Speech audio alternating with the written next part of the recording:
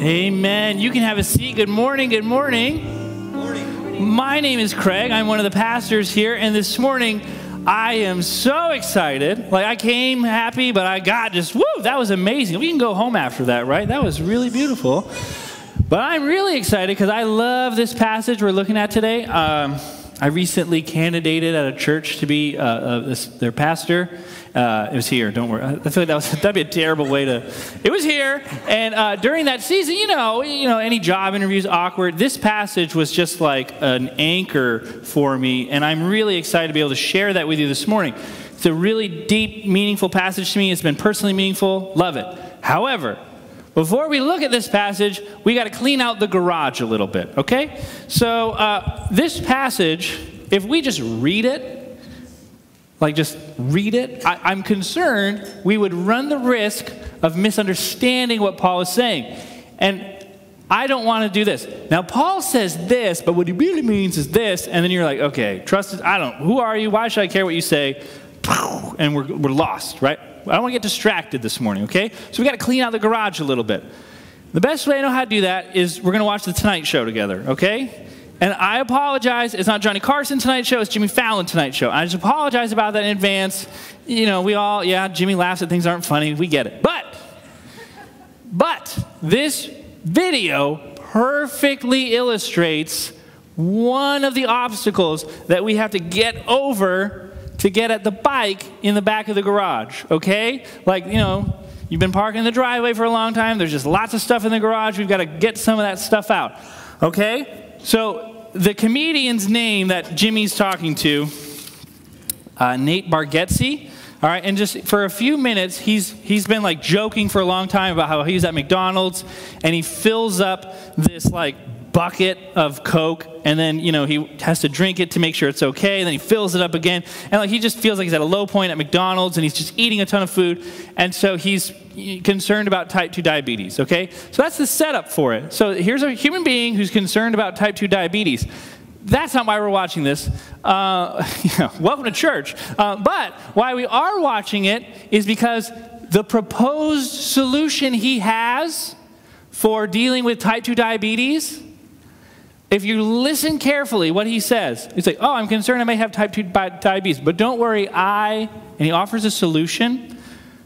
That's part of our problem when it comes to this passage. The same solution he offers is the same way you and I approach change, okay? So listen really carefully for what Nate Bargatze says is how we should change, okay? I have a podcast, the Nateland Podcast. Hello, folks, other people listening. But I told that I've had my mouth has been dry lately, and I said it on the podcast, and they were like, "You probably have type 2 diabetes." So I was in that McDonald's when that guy came up to me. I was Googling how to check for diabetes at home, like in there. And so I was in the McDonald's just Googling that. I mean, just at a low point, you know, and. But I was like, but I had to check it like that. You're Googling that while you're getting a 98-ounce soda. Yeah. Yeah. And type 2 is the earned kind. That's not, type 1, you gotta, you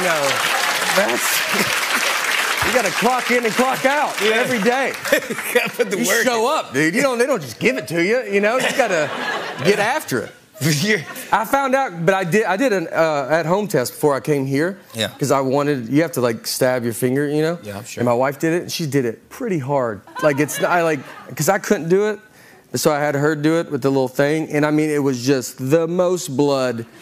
I was like, how deep do you want to go, And I'm on like the beginning of pre-diabetic. Like I'm right on I'm a little normal. It's like.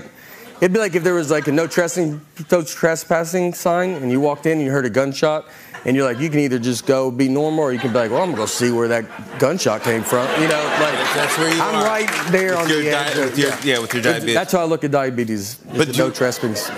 Are you cutting back on sugar? Or are you? I don't know, man. I had gummy. I do need to. I'm reading a book about it because I do think I'm addicted to sugar. So I eat ice cream every night.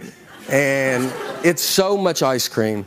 I like ketchup. I like to use enough ketchup that the person next to me has to go, man, that's a lot of ketchup. Like that's are you cutting back? And he said, well, I have a book I'm reading about it. Okay? Now that's hilarious. It's very funny. Type 2 diabetes, the earn kind. You got to clock in, clock out. But we don't know how serious Nate is here. But I think what he's scratching at points out an obstacle to how you and I approach change, that if we don't kind of wrestle with that obstacle and we come to Titus 2, we're just going to be stuck. All right? So Nate Bargatze says he's got type 2 diabetes, maybe he's on that, he's in the danger zone, and he's going to read a book to help. Okay? What are you hoping happens with that book reading, right? Like, you read type 2 diabetes is not fun, it's not comfortable. Like, what more information do you need to start transformation? See, that's our problem. We, ever since the Enlightenment, think we just need data. We need the facts and just the facts, and then we'll make, rational, clear-headed decisions to head off to the races. And that is not the world Paul thinks in. So Paul is going to say something that sounds like just get the book. But that's not what Paul is saying, okay? You and I think, we have this problem. We think this is how the Bible works, right? I'm the reader, I just read the Bible, all right? What it says, boom, easy. I can read. Those are words. I read the words. What's the problem, right? The problem is that we're oftentimes blind to the fact that we have a cultural context that we're seeing the Bible through, okay? Like, remember, a couple weeks ago when we introduced this Titus series, there's a command in many of the New Testament letters that says, kiss each other every time you see each other. And we don't do that, and we shouldn't. And go back and listen to it if you're like, what? Go back and listen to it. Don't worry, we land in a safe place, okay? But let me just illustrate this a little bit, okay? There's this thing called the Apostles' Creed, all right? It's very difficult to get all Christians to agree on things. Very difficult. There's a bajillion denominations, There's what's that old joke? That there were 10 Christians in a town and 12 churches, right? So it's very difficult to get Christians to agree on things. But nearly all Christians everywhere agree on the Apostles' Creed. They're like, yep, we agree with that. All right, that says what we believe. We like it. All right, but if you Google the Apostles' Creed, there's always an asterisk beside this statement we all agree on. And it goes like this. I believe in the Holy Spirit, the Holy Catholic Church, asterisk, communion of saints, forgiveness of sins, resurrection of the body, and the life everlasting. Amen. Now, the reason there's an asterisk there illustrates the same problems we have when we approach Titus, okay? When this document was written and they said, we believe in the Holy Catholic Church, they meant something that we don't all hear, okay? I grew up in the greater Boston area, like everybody and their dog is Roman Catholic, right? There was no Roman Catholic Church when this was written. So we, from our cultural context, hear Catholic, and we think that means this. That's not what the original writers meant. The same thing is true with the passage we're about to read today. And there's we're about to go pogo stick jumping through a minefield, okay? We're going to be okay, though, all right? We're going to be okay, all right? The first obstacle is we approach this intellectually. How do I change? I just need to know what change looks like. Once I get a good grasp on it, then I'll start changing. It's not what Paul's talking about. And Paul's proposed solution, though, ends up dealing with things that really are landmines for us. Okay? We're good. Don't worry, it's stretched, but we're not going to the danger zone, okay? What do the Lost Boys, Lord of the Flies, and Sun City, Arizona have in common? The Lost Boys. I guess this works with the 1987 Kiefer Sutherland film or Peter Pan. Whichever one, wherever your brain goes, just go there, all right? So the Lost Boys, all right, it's a group of teenagers with no adults in their life, or it's a group of boys who they were sleeping in their cribs, they fell out of their cribs and their nannies weren't looking, and they had to live in Never Never Land with no parents. The Lost Boys. Lord of the Flies, which these British boys get shipwrecked on an island, and they start self-governing, chaos ensues. And Sun City, Arizona. What's the common thread that unites all those places? Well, as you may remember, Sun City, Arizona is a retirement community where you have to be 55 years or older to live there. And according to Wikipedia, it's something in the 79% of the town is over 64. What do the Lost Boys, Lord of the Flies, and Sun City, Arizona have in common? They all run the risk. They all run the risk of cutting themselves off from the transformation that Paul is about to describe.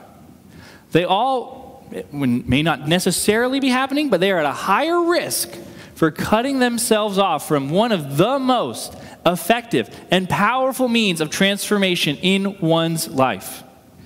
And that means is intergenerational relationships. Now, you're like, what? Intergenerational relationships? Like, I need to know older people, I need to know younger people. Pastor, there's a lot of things missing in my life. I don't think that's it. All right? You mean to tell me that I need older people in my life? Do you know the older people in my life?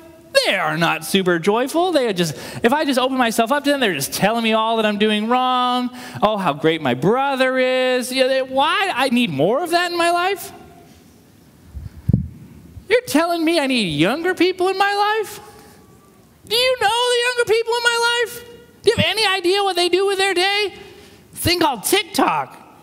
The government doesn't even let TikTok on phones, but these people spend their whole lives on TikTok. What do they have to offer me?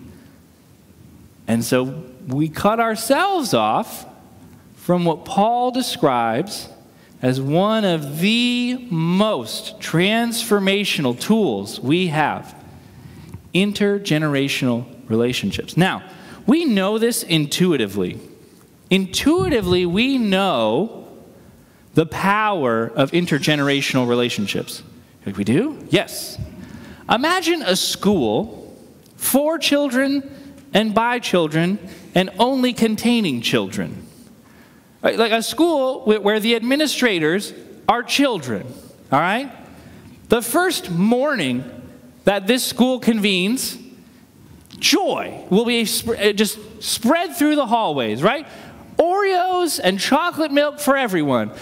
Every subject all the time is recess, all right? But about a half hour later, tears, chaos, violence, war.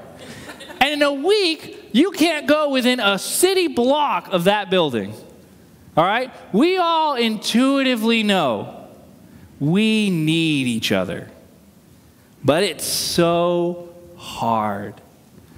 It's so hard to open ourselves up because just like a school, it's natural to have intergenerational relationships. Older generations pouring into younger generations. Wisdom to unwisdom, right? Just like that's natural. The reason it's natural is because that's how a family works. Right? Like the normal rhythm of a family should be an older generation nurtures and cares for a younger generation while being mentored and helped by an even older generation. Parents love kids and grandparents help out. Therein lies an obstacle for us. Because for all of us, I don't care how great your parents are, we all navigate the disappointments that our families couldn't be everything we needed them to be. For some of us, it's trauma. And for some of us, it's just like, I wasn't seen, I wasn't heard, I wasn't loved. Now you're telling me that a church is a new family? I have questions. That feels restrictive. I've never really experienced that. Can this even be a plausible reality? What Paul describes for us in Titus 2, 1 through 10 is a community of people, of men and women, pursuing, we'll call it eldering, pursuing maturity. There's men and women who set the pace. Paul says we make some of them leaders, but don't worry about titles. What Paul is doing is he's setting up these postures we're to have, this maturing trajectory that we're supposed to embody and chase and head toward. And we need each other. Older people need younger people need older people. And when we cut ourselves off from that, we run the risk of Lord of the Flies. But it's really challenging, it's really hard, and that's just the first obstacle. The second obstacle is we have to remind ourselves that Paul didn't have cable. That we know of. Someone said that in the first service. That we know of. Like, okay, so the Apostle Paul, when he was writing in about 52 AD, didn't have cable TV. Paul is applying sound doctrine to an ancient culture. Why do I bring up that Paul didn't have cable TV? Paul has never seen Leave It to Beaver. All right? He didn't even see the Brady Bunch. Paul doesn't have the image of family that you and I have. Paul is actually speaking to an ancient context, and here's what you need to understand about that ancient context. A household is not, when Paul says household, like he says in Titus 1:11 maybe, these false teachers are coming in and disrupting whole households. That does not stir up the same images in his mind as it does in your and my mind. A nuclear family, right? In the Greco-Roman Empire, a household was, a man was called the pater familia, the head of the house, and he had many wives, polygamy, all right? And then there were many kids. And then also within that household were their slaves, all right? And so we're going to read a passage where Paul is speaking to an ancient culture and a culture that has not yet experienced renewal. He's speaking into an ancient culture, and there are things that just, whoa, what's Paul saying? Right? He starts talking about men and women, how they relate to each other. And if we read it through our current cultural context, if we don't recognize the cultural context we have, where he says, hey, wives, steward your households well, we're like, what's he saying? What did he just say women are supposed to do? Wives, submit to your own husbands. It's like, what's happening? And it keeps going. He then says, slaves, submit to your masters. I knew it. I knew it. The church is just an instrument of oppression in the world. And I'm not trying to minimize that that's what that sounds like. And I'm wondering if we're open to another perspective. We're reading the Bible through our cultural context. And if we can, for just a moment, try to peek around it and see what is Paul doing in his original context, it starts to make sense then why just a couple hundred years later, Augustine, who was a famous bishop, famous pastor, takes a bunch of his church members and they head out to a slave ship and they free slaves. Or why in the 17th and 18th century, men and women became abolitionists. Why did that happen? Because Paul had something else in mind, and he's facing a problem in a way that's far different than you and I would face it. And he's inviting people on a trajectory toward beauty in the midst of brokenness. And see, that's the problem with reading the book. If we have this approach to change that says, I just got to read the book. Well, I don't quite yet feel comfortable to deal with type 2 diabetes. I need more information. I need to read the book. Paul's saying, no. The best example of that is someone who says, hey, come with me. Come alongside me. I'll help you. We'll learn together. Right? Not an older generation saying, well, you know why you have type 2 diabetes? Because when you were a kid, you went to this school and all they had were Oreos and chocolate milk. Kids in school these days, right? No, that's not eldering. All right? Eldering comes alongside, says, hey, here's something beautiful. Let's head over there together. It's not just a one-way street, though. Paul is encouraging younger people to also speak into the lives of older people. Whew. That's awkward, right? Have you ever corrected someone who could be your dad or your mom or your grandmother? It's awkward. But Paul's not inviting us to be busybodies. Paul's inviting us to be a family. People who haven't really experienced the families that have been nurturing and safe and protected them, he's explaining, hey, let's build a new family. And what I believe he's saying is disinterested people, when they see that, they're like, I've never seen that. What is this? And we start to get the attention of our neighbors. Yesterday, many of us, Julie mentioned we were in a leadership training session. And did you know, within a 1 mile radius of this spot right here, within a 1 mile radius, there are 9,600 people who are not in any meaningful way connected to a faith community. They're not 90, please, I'm going to say that a little clearer. There are not 9,600 people within a 1 mile radius. More than that. There's 9,600 people who are not connected to a faith community. And what we're saying is, why would they? Have we given them a vision for a beautiful life, of what life with Jesus can be? And we say, hey, does your family disappoint you? Well, we sure aren't perfect, but here's what we're pursuing together. That's the vision Paul's giving to Titus. He's saying, hey, disinterested people will become interested when we love each other across generational lines, when we become this family for people who haven't experienced family. So if you have a Bible, we're going to be in Titus chapter 2. Titus chapter 2, we're going to be reading verses 1 through 10. Titus 2, 1 through 10. And if you're able, please stand with me as we read Scripture. If you don't have a Bible, there's these maroon seat-back Bibles under the seats. It's on page 1816, and you can take that with you. We love seeing those empty. We had a film, so take that with you. All right, here we go. Titus 2, 1 through 10. You, however, must teach what's appropriate to sound doctrine. Teach the older men to be temperate, worthy of respect, self-controlled, sound in faith, in love and endurance. Likewise, teach the older women to be reverent in the way they live, not to be slanderous or addicted to much wine, but to teach what's good.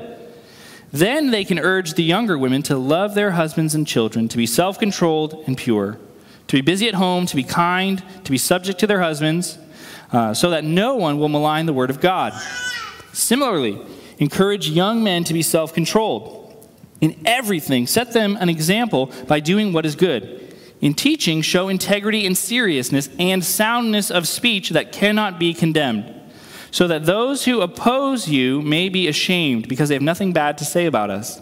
Teach slaves to be subject to their masters in everything, to try to please them, not to talk back to them, not to steal from them, but to show that they can be fully trusted, so that in every way they will make the teaching about God our Savior attractive. This is the word of the Lord. Oh God, we need help this morning. God, the tensions that exist in families, the tensions that exist as men and women relate to each other, the tensions that have existed when we think about slavery and the evil that is, God, help us to see what it is you're doing in this passage, what the invitation is. The invitation is that we would attend to our character, that we'd be a people in the world who change the trajectory of those around us toward shalom. Father, I ask all these things in Jesus' powerful name. Amen. Amen. You can have a seat. I told you this passage is a little bit like being on a pogo stick in a minefield. There's a lot here. We're going to unpack it. The first thing we got to unpack, though, is verse 1. Paul tells Titus, but you, in verse 1. So remember last week, Luke saying, hey, there's like narcissistic, toxic people. They've snuck into the church. They're upsetting folks. They're upsetting whole households. But what does Titus do? He says, but you teach sound doctrine. When we hear sound doctrine, when I hear sound doctrine, my mind goes to, like teach things that line up with the Bible, right? Sound doctrine. It's not what Paul means, all right? That's not what Paul means. Just like you and I read a translation of the Bible that they had in those days, the Old Testament, that was translated into Greek, okay? And so the Greek New Testament uses a word that's used a lot in the Greek Old Testament, and it's that word for sound. So the blue ring represents every time that word sound is used in the Hebrew Bible, it's used to translate shalom. That's about 92%. So 92% of the time when this word is used, it means shalom. Here's what Paul is saying. There's people, they snuck into your church, they're not pursuing the maturing process, and for God's sake, don't let them lead us. All right, these people are toxic. They cannot lead us. We want them to be healthy. They can participate in like the growth process, but don't let them set the pace. All right, they're destroying whole households. Titus, on the other hand, you need to focus on your teaching being teaching that creates shalom, that creates wholeness, that creates peace, that brings broken things back together. How do we know that that's what he's saying? Well, our best guess says that because if Paul was just talking about make sure your teaching lines up with the Bible, we'd expect him to say things like this. teach things that fit with sound doctrine. You got to talk about the deity of Christ. All right, you got to talk about the authority of Scripture. You got to talk about the Trinity. All right, you need to teach sound doctrine. He doesn't say that though. He says, teach sound doctrine, teach older men to be temperate, worthy of respect, self-controlled, and sound in faith, love, and endurance. He's talking about our way of being in the world. He's saying, teach posture. Teach these people about to control their appetite. That's eldering. That's maturing. See, for most of us, right, just give me the book. All right, just give me the facts, give me the data. But we get something better than that. We get presence.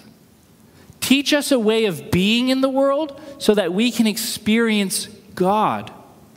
We call that maturing. And that's what we're gathered together to do, to experience that process of transformation where what's been done for us by Jesus gets worked out into reality. We become who God already says we are, and we grow into that reality. And Paul paints a picture for what it looks like. And notice, in a world that was dominated by men, the pater familia, Paul speaks to men and women. This is not a good old boys club. The Church of Jesus Christ is a place where men and women pursue this maturing process together. Some of them become leaders and set the pace for us. But this is not, he doesn't say, okay, teach sound doctrine. Tell all the men to do this, and then we'll be good. We need engagement from everybody. We need everybody pursuing. This is a family. This ain't going to be a lopsided table. All right? We need to function together as a body. Just saying that, brings up a lot of feelings. Like, man, men and women have not necessarily been nailing getting along since the Garden of Eden. All right? And different generations have different ways to express this, right? In my parents' generation, I remember they had this book, Men Are From Mars, Women Are From Venus, right? And I don't even, whatever, but I don't know anything about that book, so I'm not endorsing it, or if that's, I have no idea. I just remember seeing that sleeve on the shelf. But it's scratching at, ever since sin entered the world, man, there's been hurt, there's been abuse, there's been tension, there's been misunderstandings. I mean, just everything. I mean, like, just our cultural moment right now. It's like, how are men and women getting along? Is this going well? No. Yeah. Says a man. I'm just kidding. I'm a man too. I'm not trying to, no shame and guilt in that. It's just an open door. We don't. There's room for improvement, I would say. And Paul is saying, if we're going to be this new family, this is where we're putting our attention. We've got to say, hey, there's thunder in paradise. What does it look like for men and women to function, to lead, to serve together? What does it look like for these elders to elder in a community? And Paul sets up 4 things. He's like, hey, look, I know I'm speaking to in a world that is way different than our, like Paul's saying this, hey, this world where there's polygamy, which brings into it all different types of abuses, where there's slavery, the way that world can experience hope and transformation is not through a set of facts. The gospel isn't God sent us some notes. It's He Himself came, embodied, a person, a real person came and embodied our planet. And we as people now can pursue relationships because those relationships have the greatest means of transformation that we could ever experience. The lead singer of LCD Soundsystem says it's really easy to protest. It's really easy to point out what's not going well, but the greatest way to protest is to build something beautiful. That's what Paul's inviting us toward. He's saying, look what I see. Look who you are and what I see you can become. You can have elders in your community, men and women who do what? Look with me at verse 2. Teach older men to be temperate. Temperate. That's a Greco-Roman virtue. When we hear temperate, we think like a women's temperance movement that had to do with alcohol. It's not what that word means in the Greco-Roman world. Temperance means avoiding extremes. Man, if we need people to avoid extremes, right? Just my neighborhood, I guess. But like, it's like if everything's a 10, pretty soon nothing's a 10, right? If everything is the worst thing ever, if everything is this is the greatest evil, this and that. But you know what the biggest problem in the world today is? Republicans. You know what the biggest problem in the world today is? Socialism, right? If everything is the biggest problem, that's not the invitation. Temperance. All right, the invitation is as we get older, the roller coaster levels out a little bit. We're not always caught off guard by everything that happens to us. Not everything is just the biggest deal in the world. And that leads into the next thing he invites us to be into. Self-controlled. The language, the wording there, self-controlled, it literally means thoughtful. Right? So when our kids come to us and say, you know what, Mom and Dad? You were never there for me. You know what? I needed you to be this, and you weren't that. That really hurt me. That really wounded me. Your fault. The not self-controlled response is, are you kidding me? Do you know how many soccer practices I sat through? I wiped your butt. Has anybody in your life ever done that for you? I've done this, I've done that, I've done that. That's not eldering. Thoughtful. What if the older folks among us, the elders in our community, we knew we could come to them with all the mess that's us and say, hey, here's my concerns. And we knew we were going to get a person who says, okay, I'm not going to fly off the rails here. I hear what you're saying. Let me get more understanding. Tell me more about this. Right? That takes, we don't wake up like that. That takes energy. That takes effort. I was recently talking to a friend. He spent time with a family member who has dementia. And it was a reminder to my friend of like, man, I really need to keep participating in this eldering, in this maturing process, because one day I may just leak all over people, and the character that's just been pumped up inside, and I've just been keeping my thoughts to myself, I lose that filter. The floodgates open, and I just tell everybody what I'm really like. I'm not saying that's what dementia is. If grandma was unkind, that's not what I'm saying. I'm not a doctor. Don't come to me for medical advice. But we all leak. All of us leak, and we all run the risk of just like dumping on people. The eldering process says we're headed to a place where we want to be life-giving, giving shalom, bringing shalom to people we don't always understand. What Paul's talking about here is our posture. How are we in the world? Are we people who bring shalom? And this is really challenging. All right, this is like, sometimes I throw applications out there where I'm like, just try it, all right? This one, write it down, and if you got to work your way toward it, that's fine, all right? But if you want to know, am I someone who brings shalom in the world, right? Not a great place to start is just by asking yourself, am I someone who brings shalom in the world? Here's what you're going to have: one or two extremes, like, no, I'm the worst ever, or I think I'm okay, right? You're not going to really, it's hard to see yourself clearly. So if you want to know, like, hey, where am I in this eldering process? This is a surefire way to find out. Find someone safe. We're not talking about going to like coworkers who are like out to get your job. Find someone safe, a friend, and just say, hey, how do you experience me? How do you experience me? Am I thoughtful? Have you been in a situation where you've come to me needing help, and I was unable to sit in just the discomfort that created, and I just spilled all over you? Or was I thoughtful? How do you experience me? Oof, that's hard. That's challenging. We work our way toward it, but again, find safe people to ask. We're not talking about like, okay, this is a great way for me to love my enemies. Hey, enemy, we don't get along. Do you experience me? How do you experience me? No. Find a safe person and just ask how they experience you.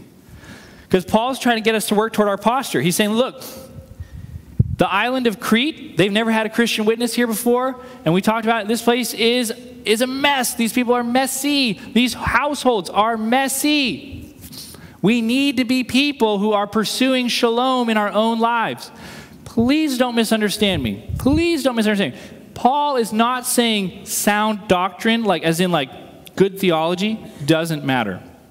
Okay? On my nightstand at home is the Journal of Evangelical Theological Society. Okay? We love sound doctrine around here. We love going deep. We love. Okay? So please don't fill my inbox tomorrow with, you said doctrine doesn't matter. It's like, I hope I'm not saying that, okay? Because look with me at verse 7. Paul says this to Titus. In everything set them, the younger men, an example by doing what is good. In your teaching show integrity and seriousness, then verse 8, and soundness of speech. That's a different word for soundness, and it refers to making sure what you say is accurate. So Paul absolutely wants Titus to teach truth, but we don't necessarily start with truth. We start with the relationship. Right? The younger generation doesn't know what it doesn't know. And if we start with, hey, here's all you don't know, do you know what filter that gets put through? Here it is again. Somebody thinks they know everything because they've fought a war overseas, just telling me what's up, right? It just boom. But if we move toward people, they will move toward us. They may not, but that's the only hope we have, that anyone will move back towards us. If they know we care, if our posture is one of saying, hey, I want to create shalom in your life. I have more days behind me than ahead of me. And you know what? I have experienced beauty. I've seen things, but you don't care about any of that until you know I care about you. That's asking a lot of a former generation. It is. It's asking a lot to say, hey, I'm going to risk being vulnerable here. If I'm being honest, I'm pretty insecure, right? Do these people care anything about what I have to say? You know, I never got 1 million followers on Twitter. You know, I never had a blue check by my Instagram profile. I don't even really know what Instagram is, right? Do they even care what I think? I don't know, but I'm going to just come alongside. I'm going to move toward these people. When we do that, our disinterested neighbors, those 9,600 people who are disconnected from a faith community, might go, what? What's going on there? I've never seen anything like that. And when younger people are open and receptive, and when younger people also move back and offer correction. Look, this is awkward, okay? I just deliver the mail, okay? I don't write it, all right? Look with me at Titus 2:1 again. Here's what he says to Titus. You, however, teach what's appropriate to sound doctrine. Teach older men. Okay? That is the younger generation speaking into the older generation's life. All right? Paul is envisioning a community, a family, where correction, we don't just get a free pass because of age. Like, hey, I'm older, I get to say everything here. We all have open hands. What's the correction I need? Where am I missing this? And that's really tricky. That takes a lot of vulnerability. And when we do that, we're acting like elders. We're mature. We're on this process. I've met a lot of curmudgeonly people in my day. And I'm not exaggerating. I'm not saying this to be pandering. Many of them in their 20s. A lot of them in their 20s, actually. All right? Age doesn't necessarily soften us. Vulnerability softens us. Taking those steps toward others, saying, I might be rejected here, but that family Paul's talking about, man, these people need to experience it. They don't get it. They haven't had someone. Look at the word he uses again. He's talking about to younger men, but he says this in verse 6. Encourage the younger men to be self-controlled in verse 6. Encourage. The word literally means call alongside. Right? Not from the top. Hey, you know what's wrong with you down there? You stuck in that hole? Well, why'd you get in a hole? No, it's come alongside somebody. Right? And look at what it says in verse 3 about how we can do that. Teach the older women to be reverent in the way they live, not to be slanderers. Now again, We've got to put this through the filter of our own cultural context. The word for slanderer is where we get the word devil. So the word devil literally means slanderer, okay? So Paul's saying, hey women, don't be devils, okay? And we're like, what? Who is this guy, right? Like, is this like our weird uncle? Like, this guy has no filter. Like, what's wrong with you, Paul? That's, again, we're putting it through our own cultural context. What Paul is saying is this. Hey, older women, it's really easy to look into people's lives and point out what's not going well. To say, you're not doing this. You're not doing that. Hey, you know what? The reason your kids are out of control is because you let them walk all over you, right? Pointing those things out. Rather, what he's saying, the posture we should have, verse 6, encourage. Come alongside. Move toward. Eldering. We can get lost in this of like, thinking about, hey, who's he talking to and what? But the posture about elders that he's calling us toward is elders aren't people who are really good at pointing out what's wrong.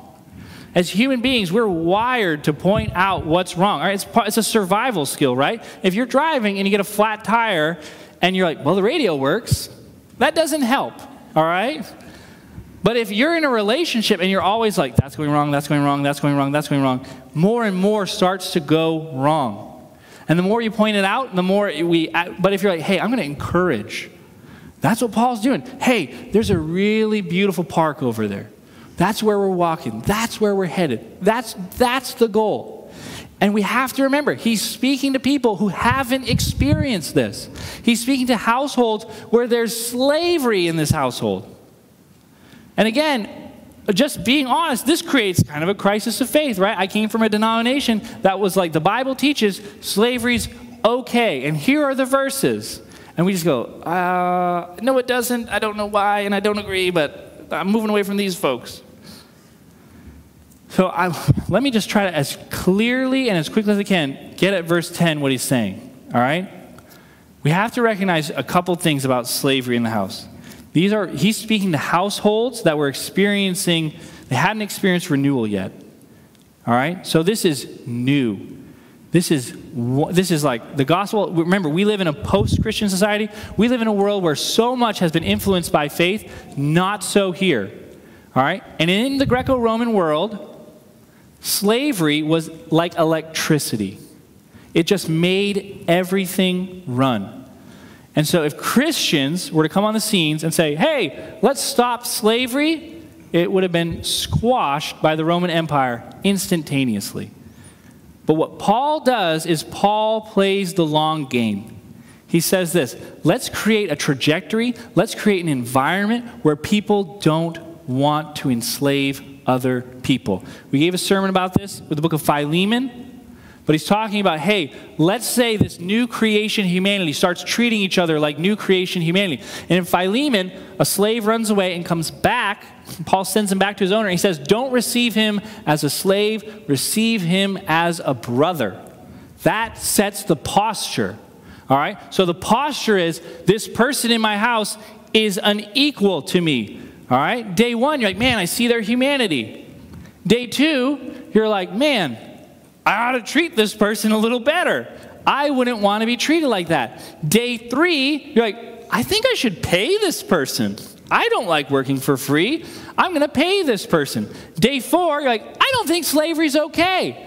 And that's why Augustine, one of the most popular pastors in North Africa, takes his church and they break into Roman slave ships and they set people free. It wasn't because he's like ignoring the Bible. The Bible set him on a trajectory that says, hey, we're not doing this. But God works with people as he finds them and sets, we wrestle with that. And just a 3-minute talk on it isn't going to fix it. But what God is saying is, hey, I'm going to meet you where you are and we're going to walk toward redemption together.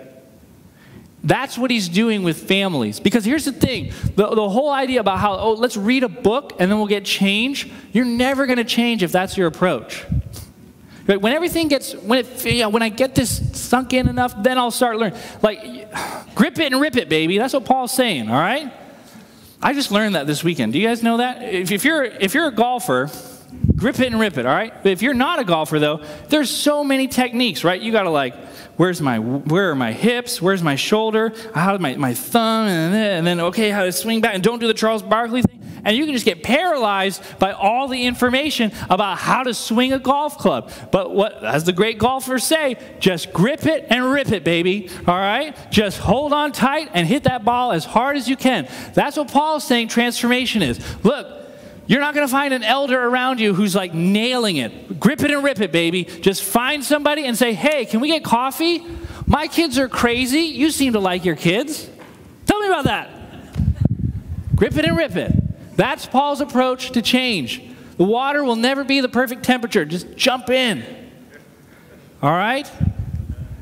That's how it's always been. Compass Church will not get perfectly straightened out and then boom, watch this explosion of growth. We got to grip it and rip it, baby. We got to say, hey, this is where we are. This is what it looks like. Let's pursue growth. Let's pursue eldering together. But here's the amazing thing. In the front of my Bible, I have a picture of Superman, okay? It's kind of embarrassing, but I have a picture of Superman. And it's a reminder that there's only one Superman. There's only one Superman, and it's not me. Because here's the thing. Elders are going to disappoint you.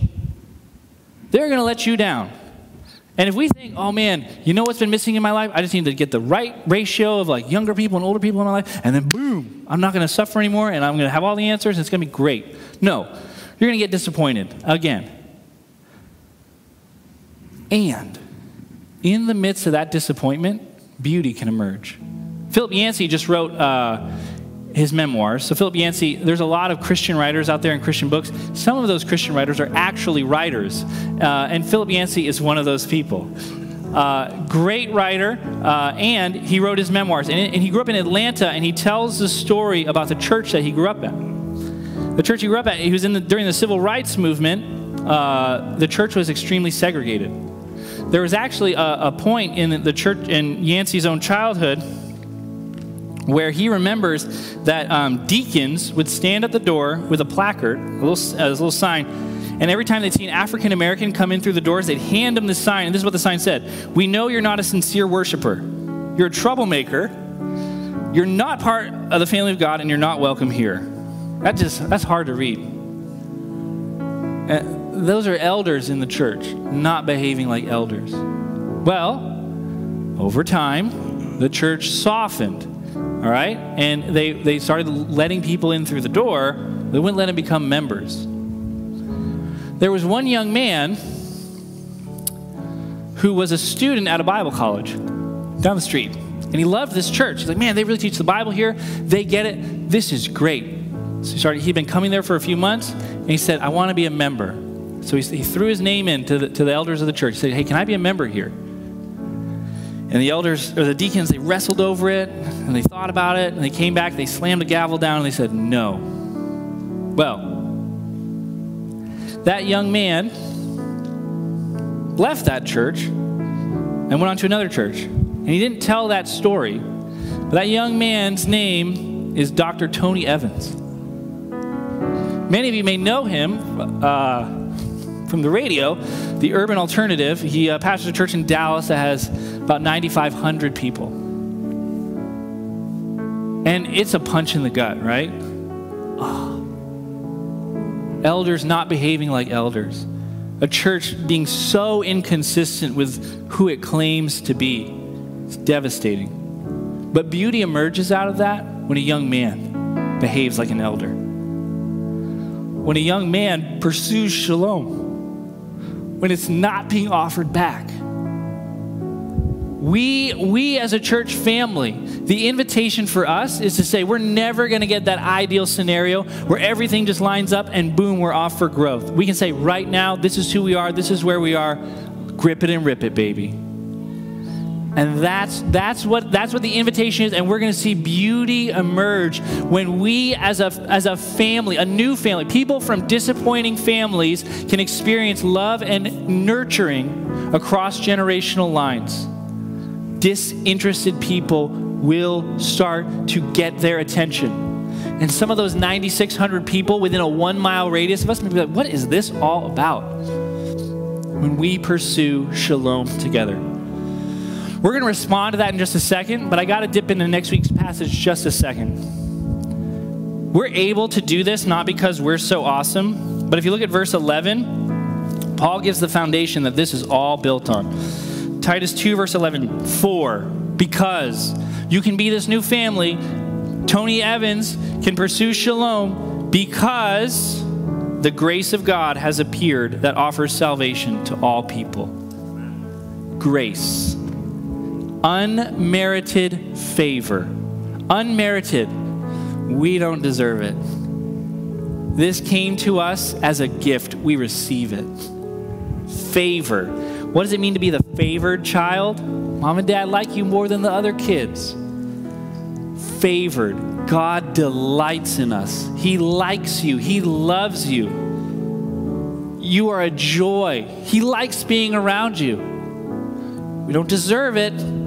That's what we get. And that's the gas in our tank that fuels this new family in a very messy cultural moment. We're going to respond in just a moment by taking communion together. We're going to say, hey, let's have a family meal. We think it's the only appropriate way to respond. Father, as we wrestle with our own stories, as we wrestle with our own identity, as we wrestle with questions we have, God, I pray that we be people who pursue sound doctrine, people who pursue shalom. And God, I pray for the 9,600 people within a 1 mile radius of us. God, I pray that we would not pray that they would come to us, but that we would go to them. That we would be people who say, hey, we want you to experience what we're experiencing here, the love of a family. God, we ask all these things in Jesus' powerful name. Amen. This podcast is part of the ministry of Compass Church in Columbia, Missouri. For more information, please check out compasscfc.com.